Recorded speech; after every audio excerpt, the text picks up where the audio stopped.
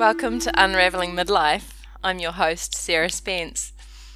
Thanks for joining me as I explore my own astrological midlife by speaking with all sorts of inspiring people about their life and work, and how what happened in their astrological midlife helped get them to where they are today. If you're new to the show, welcome. You can follow me on social media as Sarah Marlowe Spence, and you're welcome to subscribe to this podcast if you haven't already. As an extra bonus at the end of each show is some original music. Astrological midlife, so what's that? It relates to Western astrology transits that run from the mid-30s to the mid-40s for everyone.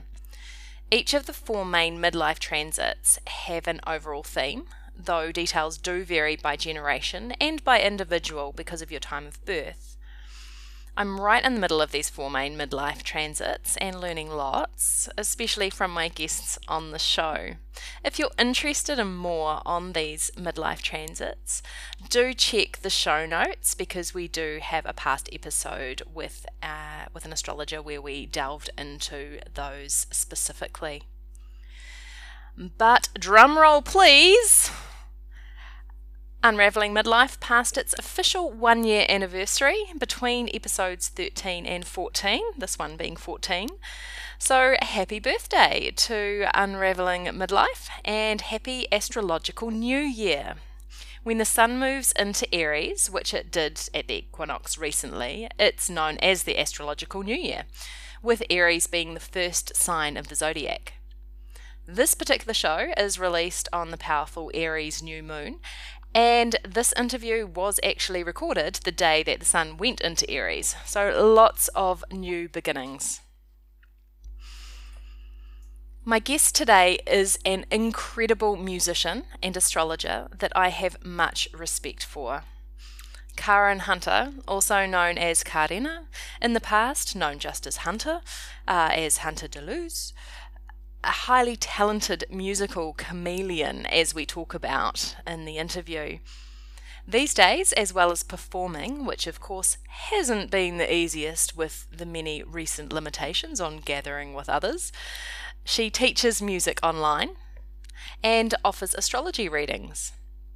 Here is Karen Hunter talking music and astrology, two of my favourite things. Welcome to Unraveling Midlife, Karina. It's great to have you here. So tell us a bit about you. Kia ora, Sarah. Thank you so much for inviting me to come along and be part of your podcast. I've listened to bits of some of the other ones just in my preparation, and I think they sound fantastic, so I'm quite excited. I am a musician, first and foremost, and a music teacher, and also an astrologer. So I'm, I guess, a creative soul and a bit of a free spirit. I live at the moment on Waiheke Island. I grew up in Auckland City, and ancestrally my people are from Cornwall, which is the southern tip of England, and also there's plenty of Irish and Scottish people in the family line as well.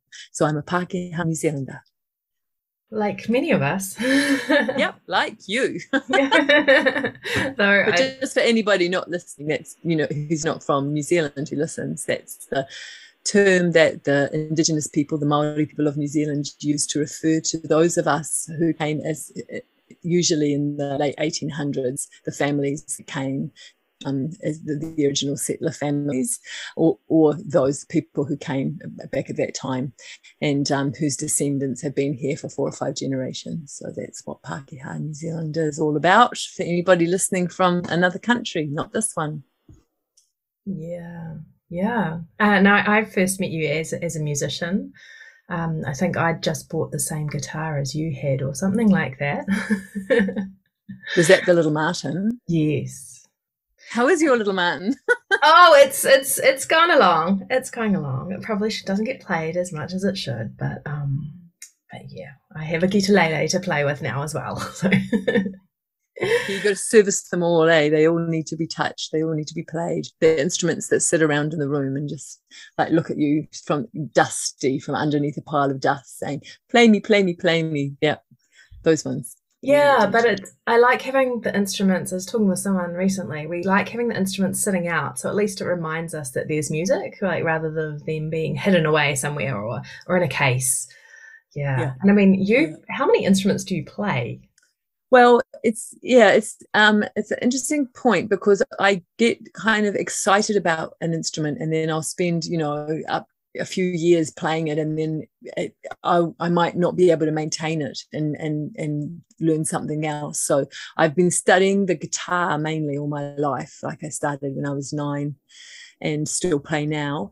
But before that, my parents tried me on the violin and the piano and the clarinet. So the guitar was like my fourth instrument. So I'm from a musical family. And then since then, I've also, I play the mandolin, the ukulele. I spent about 5 years learning the violin as an adult, and just that's incredible master instrument. I suppose after learning it as a child, as a toddler, as a 3-year-old, I had always wanted to actually learn it properly. So I spent about 5 years learning Celtic tunes on it a few years ago. But it's the sort of thing that you have to maintain a lot. So now I am actually studying the silver flute, like the concert flute, which is my latest passion, rather than the violin. But I still have my violin, and yes, I keep it out and look at it and occasionally play some long notes on it. So there's many other things too, like frame drums and djembe and jaw harps and bells and all the things, all the good things, all the things you're turning around and looking at. Yeah, one thing that I've always really appreciated about your music is that every so often you reinvent yourself and you're playing with different people in a slightly different style, a different instrument thrown in, and I love that. I love that because the variety. And I spotted you with the flute recently when I saw you play. I'm like, this is the latest. Definitely, yeah. Well, I'm really inspired. I grew up really inspired by David Bowie, and he was a chameleon, and he would do that. He would do just that, reinvent himself all the time. And he was my favorite artist when I was growing up, really. And that's what I just really never saw, that you couldn't do that. And I think it's reinvention, creative reinvention is the spice of life. It's what gives me energy to keep going. And I do just that. I will go into the void where I will completely close down all logic and all linear thought, and I will invent, what do I want my life to feel like for a little while? It's not what do I want the music to sound like, it's what do I want it to feel like. Okay, so what instrument or what genre or what people, what do I need to be playing in order to make my music, my life, feel that way? And then I'm guided by that. That's how I write music, and that's how I create albums, and it's all from the feeling, the atmosphere. And so how has astrology, like when did that come into your life, and how does it working with the music? Well, the first time I ever heard of astrology, I would have been about 6 or 7, and somebody came up to me with a book in my street and said, "When's your birthday?" And I said, 28th of October. And they looked in the book and they said, "You're a Scorpio." And I said, "No, I'm not. I'm nothing that you've got in your book," and turned around and hurried away, which is just the perfect Scorpio answer to that question. That's the first, I remember that very clearly. And the next thing I remember is at about 14, 15, I went to an alternative school, Auckland Metropolitan College, and we were really encouraged to pick our own courses. Like it wasn't, you were given a whole bunch of choices of courses that you could do, and we chose our own courses. So I was already used to doing workshops and courses at school, and I saw up the road there was an astrological center of some kind, and they were offering a night course. And I was about 14, and it wasn't actually in my daytime school, but I decided I would do that course as part of my school work. So I did that at like an evening class, and I did it for, I guess I would have done a few of them, because once I get onto something, if I like it, I stick with it. So at around about 14, 15, I was studying astrology. And also when I was at some point, there was this witches' shops started to pop up around the place. There was a place called Dragon's Den in the 90s that was in Mount Eden Road. And they were, there was a lot of astrology people, crystals and witchy spells and things in that shop. That really interested me too. And then I would often go and have astrological readings. And I was really exploring. I actually had one of my favorite astrologers at that time in the 90s was one of your other future guests, Francella Sofsky-Weiber. And I would go and see her, and I would be always like testing, what can you ask? Like, I wanted direction. I really wanted to know, what the hell should I be doing? Like, should I be touring, or should I be staying home, or should I be making an album, or what should I be doing? And I loved the way that she could never actually answer those kinds of questions. She would always just force me to look at my life purpose and who I was and what I really wanted to do as a soul, as a spirit.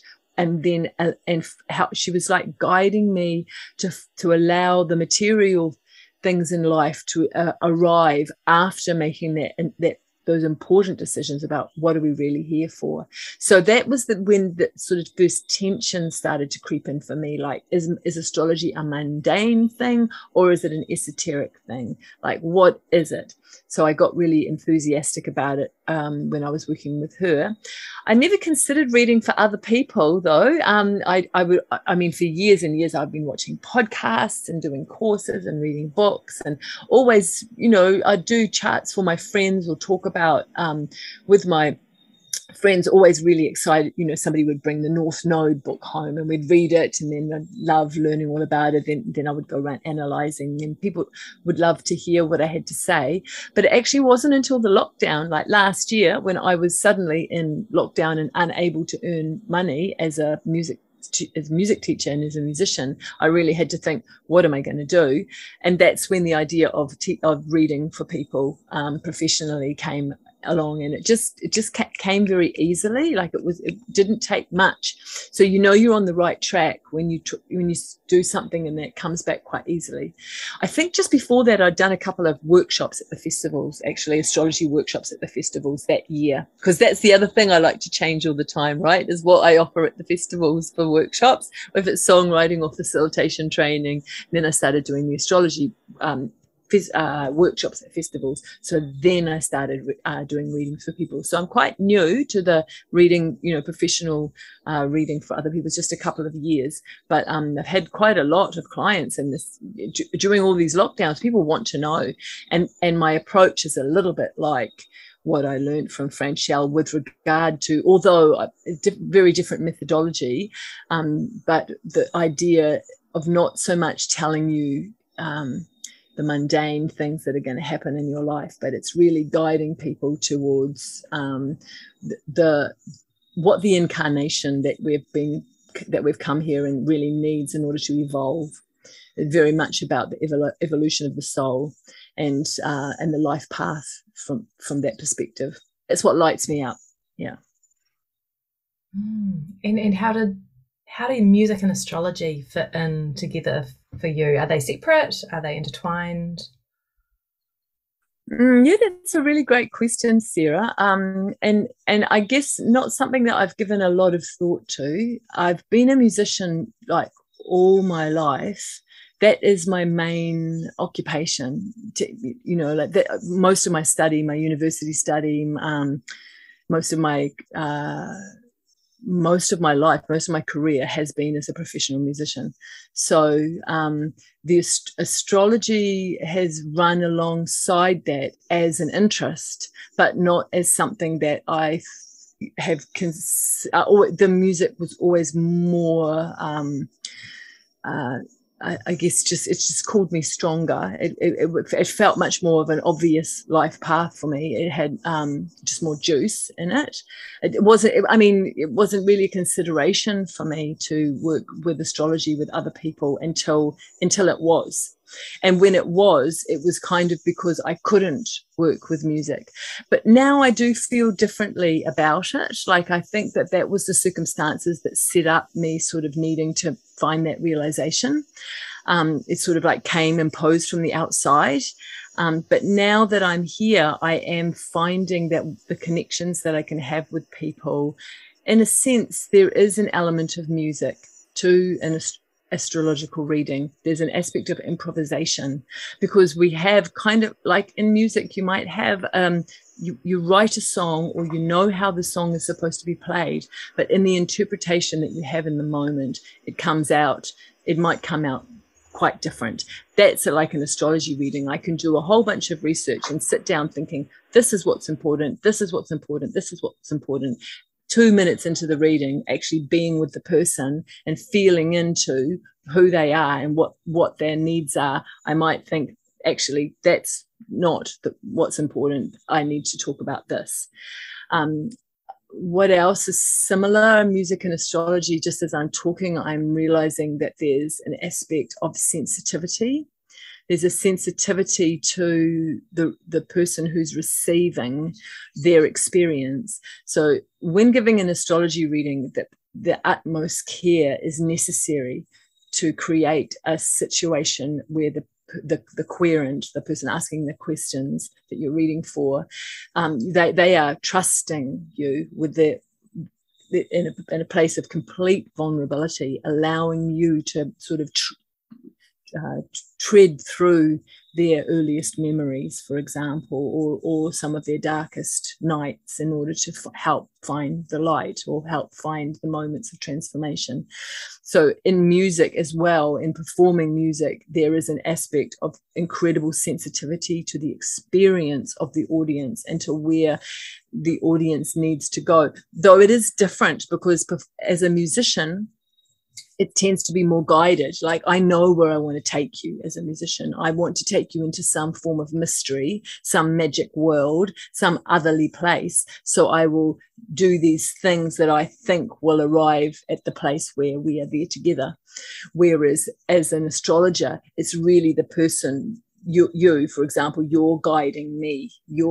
It's like you're guiding me, and I'm dancing or using words that and images that help. And I can feel, it's like I can feel with the same part of me that feels music. I can feel when I'm on track. Sometimes I might be reading for somebody and I will start to cry. I will feel emotion because I'm talking about something, and I get a glimmer, and it's like I am guided by what's happening for that person, even though they're on the other side, usually of a computer screen. So there's a lot of mystery there. That they are different.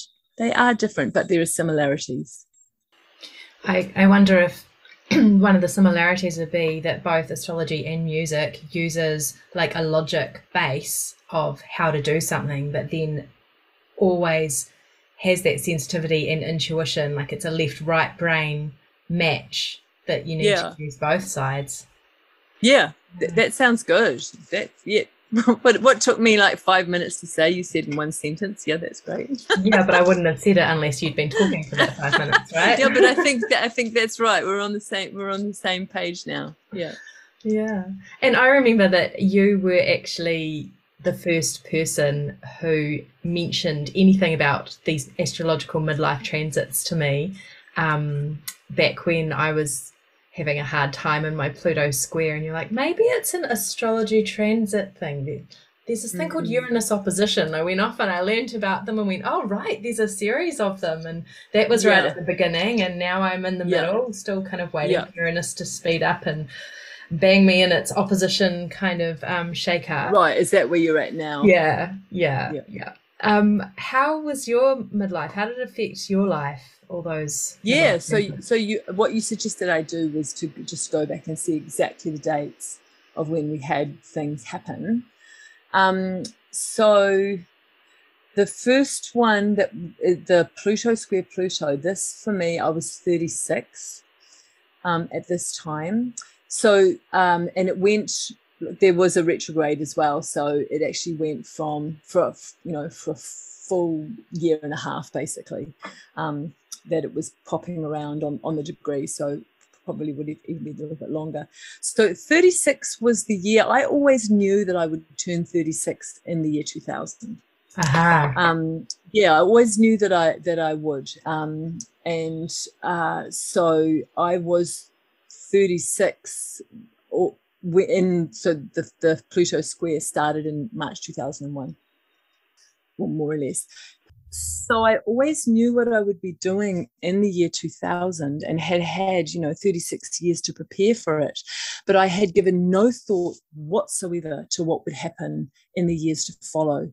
And I had already achieved most of the things that I had planned with regards to my musical career. I mean, I had done a lot of playing, a lot of tours, a lot of gigs, a lot of albums, and I had had a lot of amazing musical experiences by that time. And it was all going quite well, like I had a great band and we were starting to get, good gigs, and it was satisfying, but there was a sense in me that there needed to be a change. Then I was no longer moving up. It felt like I was now either plateauing in some way inside myself spiritually, or on the other side of it. It just felt like I had, to a certain extent, because the music industry is very competitive, and it takes a lot of energy to maintain the promotions necessary to keep the machine going. And I felt that I was kind of over it. Now, it's not that I was over playing music. I will never be over playing music, but I certainly was over pushing myself as a personality and hustling. I was over hustling, and that's something that really came from the inside. So what I did at that point is that because I've always known, so when you come to a standstill with something, you can either drop it or you can go deeper. I decided I would try going deeper, so I went to university. I hadn't gone to university out of school because I'd gone straight into playing music.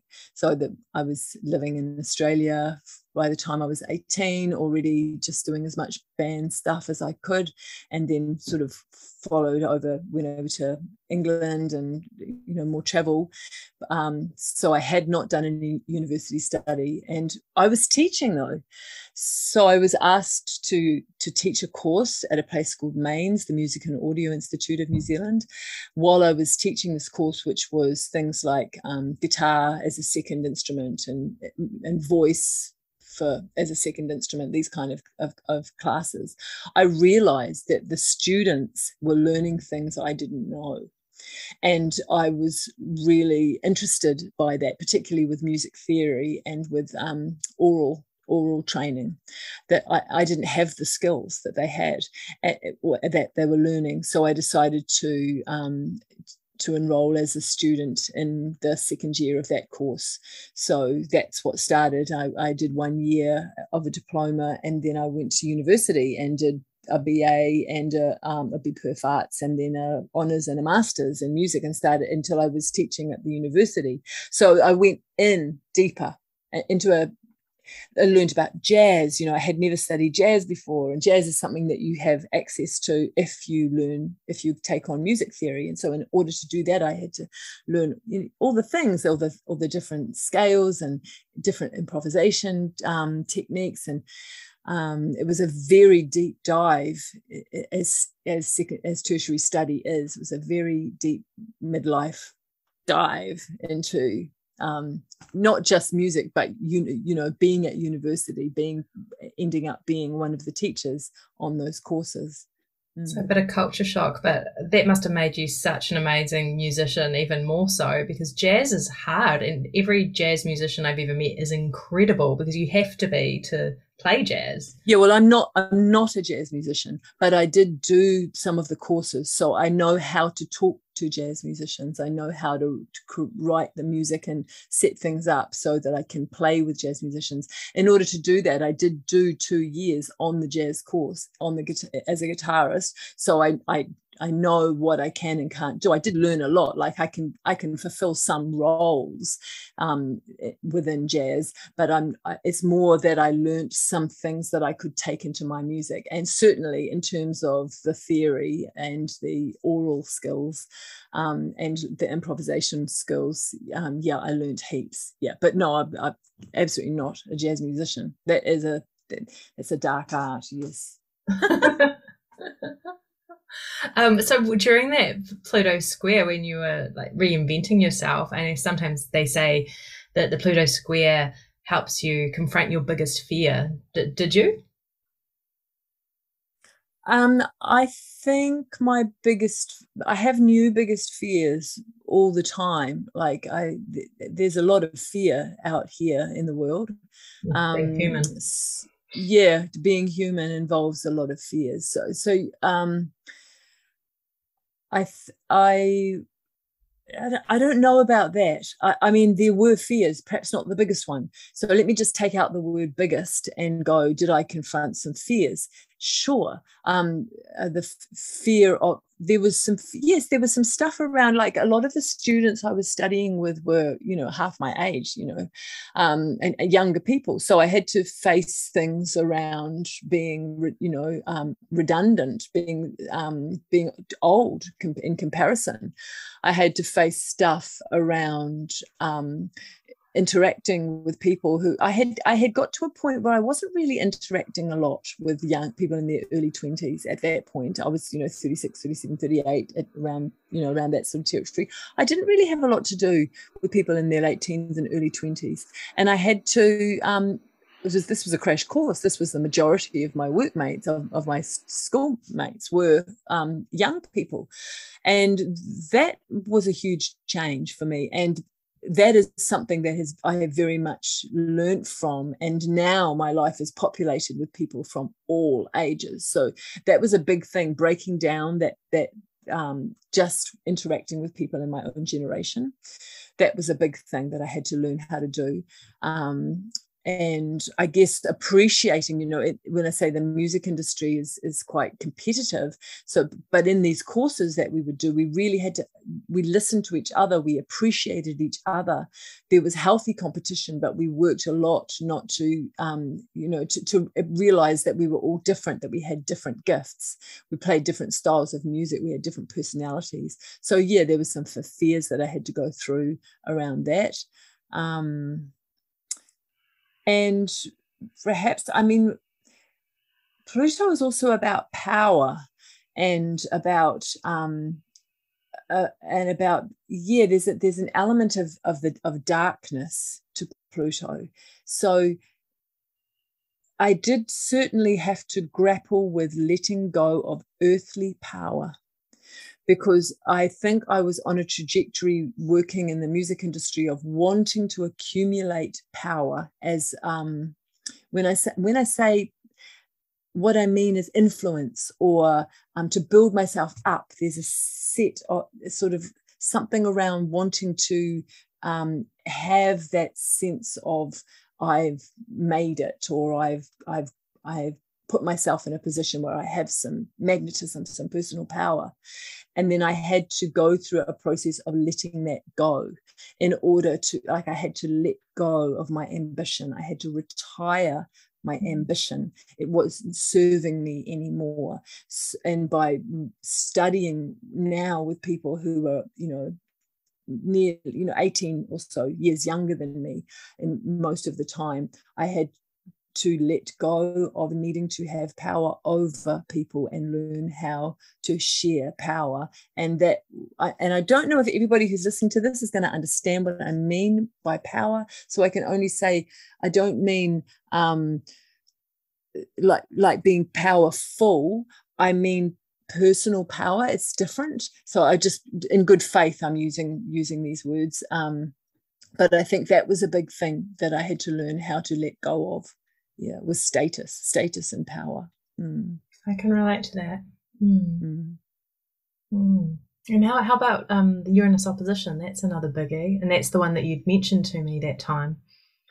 Yeah, well, I always think, I think that the Uranus, I tend to think of it as it's quite broad. So I think it kind of comes in. I'm of the generation that has Pluto and Uranus conjunct. So I've got them both conjunct in Virgo, because I was born in 1964. So they were just coming into their strong conjunction in 65. So that they're totally waxing in. So it kind of like Pluto square Pluto was also Pluto square Uranus, and my Uranus opposite, and I have the two opposite Chiron as well. So I have Pluto's conjunct Uranus, and they're both opposite Chiron in the year I was born. So anything that hits one hits them all. So the Uranus opposition flavor for me is the if there is something that you haven't done yet, now's the time you're going to do it. There might be something that you're sitting on that you've always sort of considered in the back of your mind, but possibly, well, in my case, going back to school, going to university. I hated school. I hated it as a kid. I was so bored at school, even at the alternative school. It was just killing time for me. I couldn't get out of there fast enough, and if I didn't have to go, I wouldn't. And I would go somewhere else. I spent so much time at op shops, at markets, Cook Street Market in those days. On Fridays, I would just be there every week, all day. That was Fridays, wasn't even a day. I would go to the movies in town. I saw The Last Waltz like 7 times. I saw the Hair movie 10 times, all during school time. I had no interest in being there at all. So for me, deciding, university wasn't even a consideration. It was like, why on earth would I want to do that? It would be like a horror. So for me, the thing of, I suppose in my family, my parents had met pretty much at university or just beforehand. They'd gone to university together, the same university, the same music department that I ended up in. So it was going and being a student in a tertiary institution. For me, that was my Saturn return. So my Uranus opposition. And you would have been at university for a while too, doing an undergraduate and a master's. Yeah, wow. That's right. Yeah. So around February 2007, which I was at the age 43, around about then. This is when the opposite Uranus was strong, and it was also, of course, conjunct Chiron. Yeah. So Uranus conjunct Chiron. So this is pretty much when I was finishing my last year of study, and then I did a couple of years of teaching. So I did a couple of years lecturing as was called a senior tutor role. It's about 20 hours a week, and you're like an assistant to the people running the course. So that was, I suppose, another climax, really, of energetic climax, another moment where I reached the pinnacle of what I had set out to do at the beginning of that journey. And then a couple of years later, in 2010, I gave it away. Like I just realized I felt that I had done it. So I did the thing that needed to be done, which was finally Karen went to friggin' school. That was the thing I needed to do. Some men need to go and buy a red sports car, or some women might need to get a boob job. I just needed to go to school. So I did it. And then in 2010, I just felt so bored in my soul, and I was still going through all the motions, but my heart was just full of absolute boredom. I wasn't handling it emotionally at all, just the day in, day out kind of grind of it. And I went to a bar and met some musicians from a foreign country who just seemed way more interesting than anybody else that I knew at that time. I think I'd left my job 2 months later and just gave up everything and started living in a van with them, and ended up traveling overseas. So it's like I always probably will be a bit of a wanderer and a bit of a chameleon, but at least I managed to hold for that particular midlife period, managed to hold a vision, which was, I actually held some stability. I remember that band. I saw you perform probably at Prana Festival. At Prana. Yeah. They were wild people, but it was great. Yeah, so, and in the middle of all that, so the Neptune square Neptune was actually pretty much that same time as well, December 2006. Yeah, so that was all happening at the same time. I think the Neptune square Neptune energy, I do remember when I was coming up to some final performances on my performing arts degree, I can remember feeling that I really didn't understand what it was we were supposed to be doing. Like, what were we doing? I know we'd prepared for exams before, we prepared for performances. I'd done screeds of them, but I had a feeling I just don't really understand what we're doing. Like, I couldn't quite get it. And so I remember that Neptune square, Neptune energy is kind of being a little bit at sea, pretty lost, a little bit at sea. And for anybody who might be going through that right now at this time, that Neptune is conjunct, virtually conjunct Jupiter and Pisces at the moment, I feel awash now, and that's not happening to me. But if that's what's happening for you or other people listening, then yeah, the feeling of being awash. And if I could look back on her now, I would say to her, just take a year off, and don't worry about trying to be to fit into anything right now. Like, this is the year to make art and to write, not to do some exams and some performance exams and to get stressed. It's almost like I couldn't even get stressed. I really wasn't thinking logically at all, and those particular set of performances were not good for me at all. I remember that was hard. It was hard because I didn't really understand what I was doing, and I didn't really do very well. There's a few times I bombed. So they were accompanied of real feelings for me of self-judgment, and of just feeling broken, feeling like I'd really missed some important instructions. I gave myself a real hard time, during some of that as well. And that's what can happen when you're studying at university. You can give yourself a really hard time if you don't do well. So I definitely, felt that. Not just at university. True, but particularly so there, because there's all the, there's exams and there's competition and there's stress and you've paid for the course, and particularly so. Yeah. Indeed. And I guess after that, the next sort of set of midlife transits is the Chiron return, which started for me around May 2013 till about January 15. So the Chiron return, it's like facing that primary wound, facing that core wound, and taking responsibility for it. Now, I was studying astrology at that point. I knew what was happening. So I have I don't know if it's my only core wound, but I have an abandonment wound. I'm from a split family, like many people, so that affected me a lot.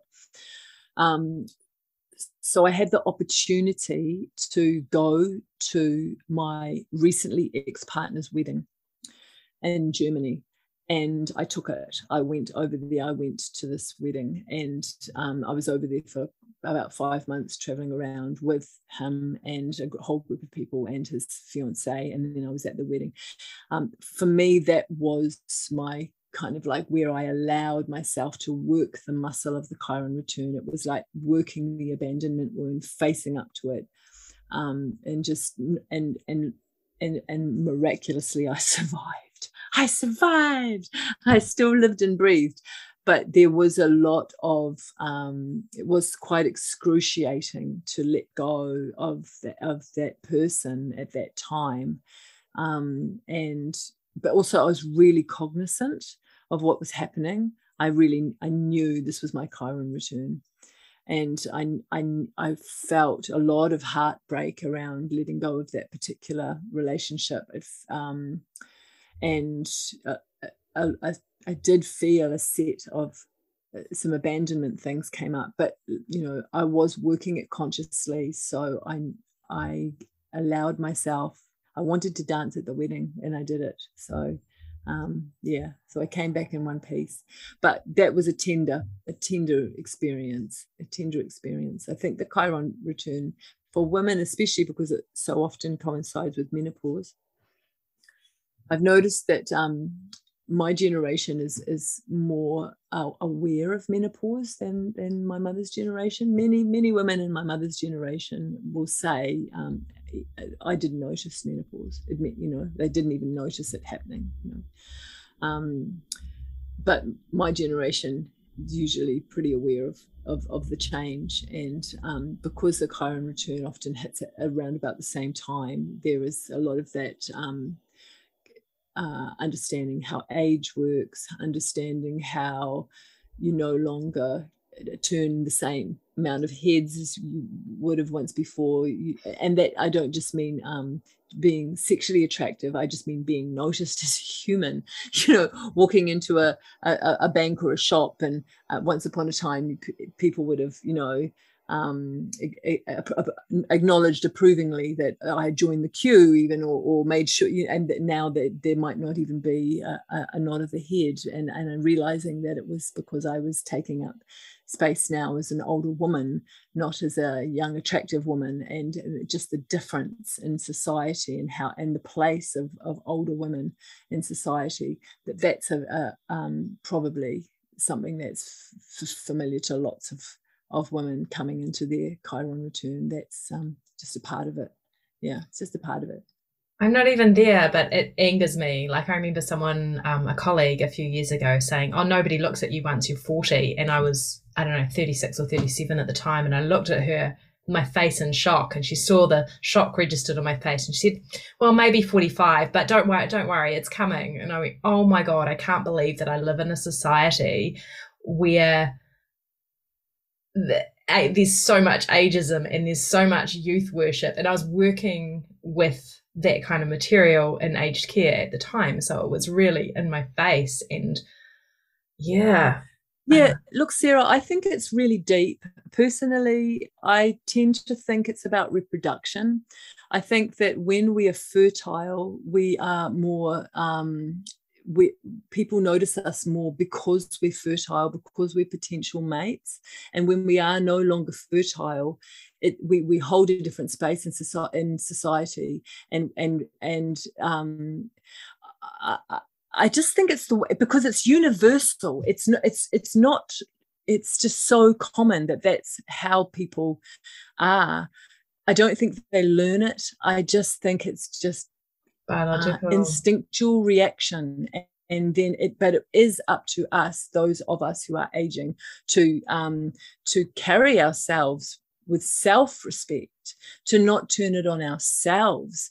That's the trick, to not turn away from ourselves. And of course, just like you don't have to be, even gay people feel homophobia, right?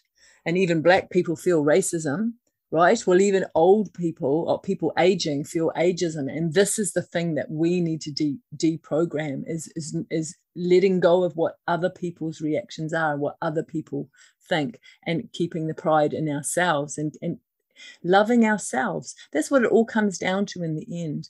But yes, in that Chiron return, that was a time where I really had to grapple with that, and that was big. And now I'm coming up to my second Saturn return, which will be exact in 2023, and it will coincide with, and just like it will coincide with Pluto opposite Moon. Oh. So Saturn return and Pluto opposite Moon are going to happen in 2023. So those are big together. Well, Pluto anything transits are all big, Pluto opposite Moon. Pluto opposite Moon. So I've already lost 2 dear friends who are my own age this year.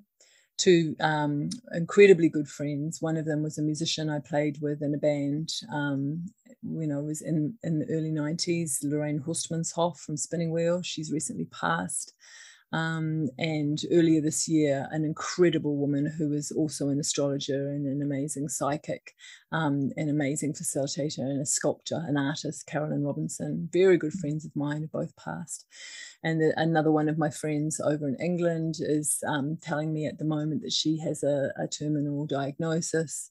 And I am looking at these transits and going, okay, this is the time where now it's time to make use of every single day And if somebody said to me recently, Amy McComb, the herbalist, said to me recently that, really we're here to learn how to be happy before we die. So this is, this is the time. This is the time in my life when I have this whittle, this challenge now to make positive.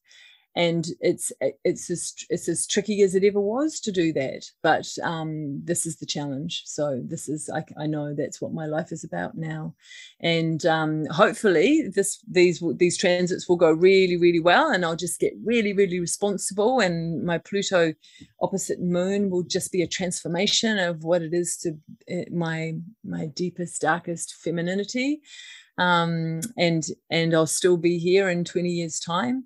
But looking, it does look a little bit foreboding, sort of on the outset, to look at those two things coming at the same time with the year that I've had this year regarding my friends. Yeah. I know. I flick through the ephemeris, which shows all the planets and positions, and I look through this month. For example, before I went to bed, I decided to read the ephemeris just for fun. And then I was thinking about how a year ago I was looking forward and how life is so different to how I might have thought, or like when I was looking at it a year ago or 2 years ago. Oh, what will life be like then? And I try and imagine it, because I've got lots of air in my chart. And then I reflect that life never turns out how you expect. And you can prep all the astrology podcasts and videos, and I like to do that too, and like you do, and then I wonder, like, what will that feel like to actually go through it? And it's a bit of a practice for me, is what does this feel like? And there's been a few transits which I've been, oh wow, I know what this transit is, I can feel it, and then there's others that I just haven't quite got.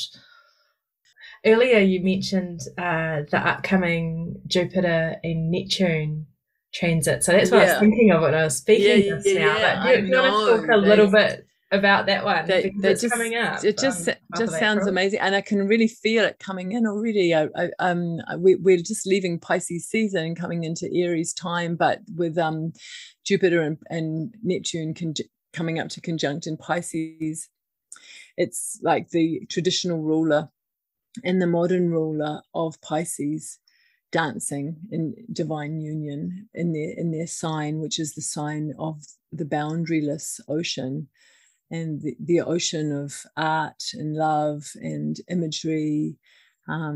It's of the ability to communicate without words, incredible sensitivity. I think it's a time for prayer and acknowledgement of what lies beyond what is visible, to go deep into the world of the mystery, deep into the world of love. It's a time of love, not necessarily just love between two people, but love between oneself and the earth, love between oneself and the ocean, between humanity as an ocean. Yeah.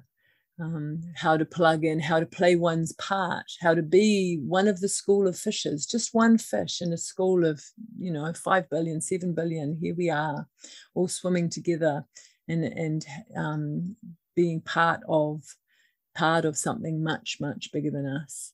And I think it's important to trust at this time, to trust in the wisdom of the communities, trust in the wisdom of the body, that we are where we need to be, whatever that is, and to allow ourselves to pray and trust that we're being guided, and we are being led by our prayers, by our best intentions. We're being called forward by the intentions that we set as we walk, as we float. Yeah, it's definitely a time that we'll be floating. Of course, there's could well be a very confusing moment coming up for people during this time, during mid-April. Could be very confusing for lots of, if people are needing to understand and needing to have explanations for things, needing to know when something is going to happen and why something happened. Yeah, they're probably going to be out of luck. And for for the mercurial way of looking at the world, could be very, very difficult. The internet could go down, we could, need to just communicate psychically, and to be ready to not know what's happening next. Yeah. And to walk in the puddles. We're coming into the rainy time. Make sure we get plenty of water on our skin. Drink plenty of water. Yeah. That's what I think. What do you think? Yeah, well, today when we're talking, there's been a lot of rain. So I've been expecting it, and I've been saying to my mum, well, Jupiter and Neptune are coming up together. There might be quite a lot of rain. So maybe we should just think about whether or not we go away. Yeah, I think you're right. I think there could be a lot of rain. Certainly. Well, mind you, there has been a lot of water over New South Wales, hasn't there, in Australia. So we couldn't just say it was Jupiter and Neptune that was bringing. No, but that was around the new moon in Pisces, though. So it was still that Pisces. But yeah, well, that's what fascinates me about astrology, is that you can have, say, a zodiacal sign, and there's the wet, where there's water influence, and psychic and music, and potentially maybe virus. Like, there's all those different expressions within the same. And I think that's what took a while to really appreciate how complex astrology is, because you can get one interpretation of something and then a complete different interpretation, using different qualities of that zodiacal sign or planet, etc. So it's just let's dive in deep, because it's Pisces. Definitely. Yay. Perfect. Yeah, I have a South Node. That's all I have in Pisces. So I just go, oh, yep, I've done it before. South Node representing the past life. Yeah. Great. So how can people find you, have a reading with you, learn music? Yeah, my website, karenhunter.com, KarenHunter.com. That's probably the easiest way. I'm on Facebook and Instagram as well, and you're welcome to follow me or contact me there. Yeah, and I'm on Waiheke Island a lot of the time. I'm also in Auckland, and very easy to contact on Zoom. So, yeah. Great. Well, thanks so much for your time, and happy. Thank you for having me, Sarah. Awesome Neptune season. Yeah, exactly. And best wishes to you too for your songwriting and singing and all the things you do. Best wishes for your podcast. Thank you.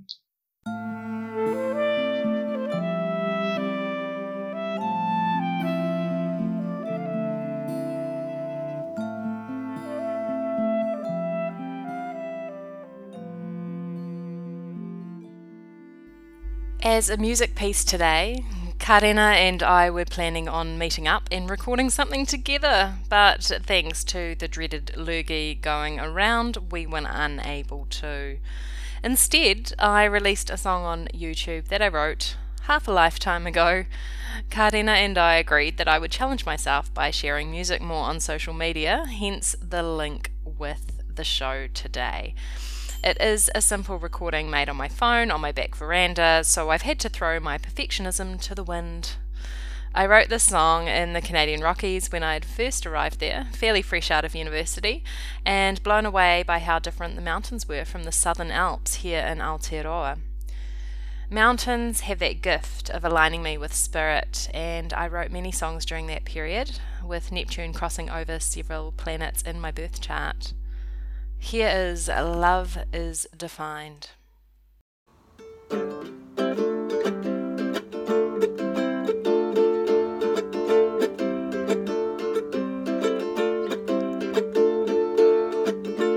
is defined by wilderness under the sky, by the enjoyment of a sunset and birds flying by. Love is defined by the magic of a moment, of a friend and all the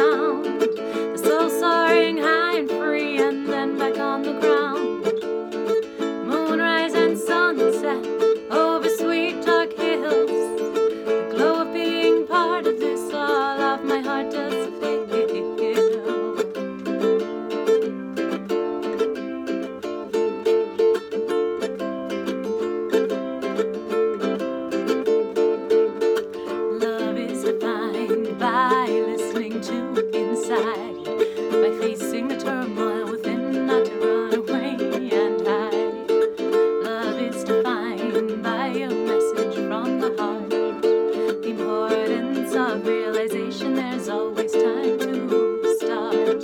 Within and around, away near or far. The more you get to know inside, the brighter is the star. Moonlight shines through, a reflection of the sun. With the beauty all around, we truly are all one.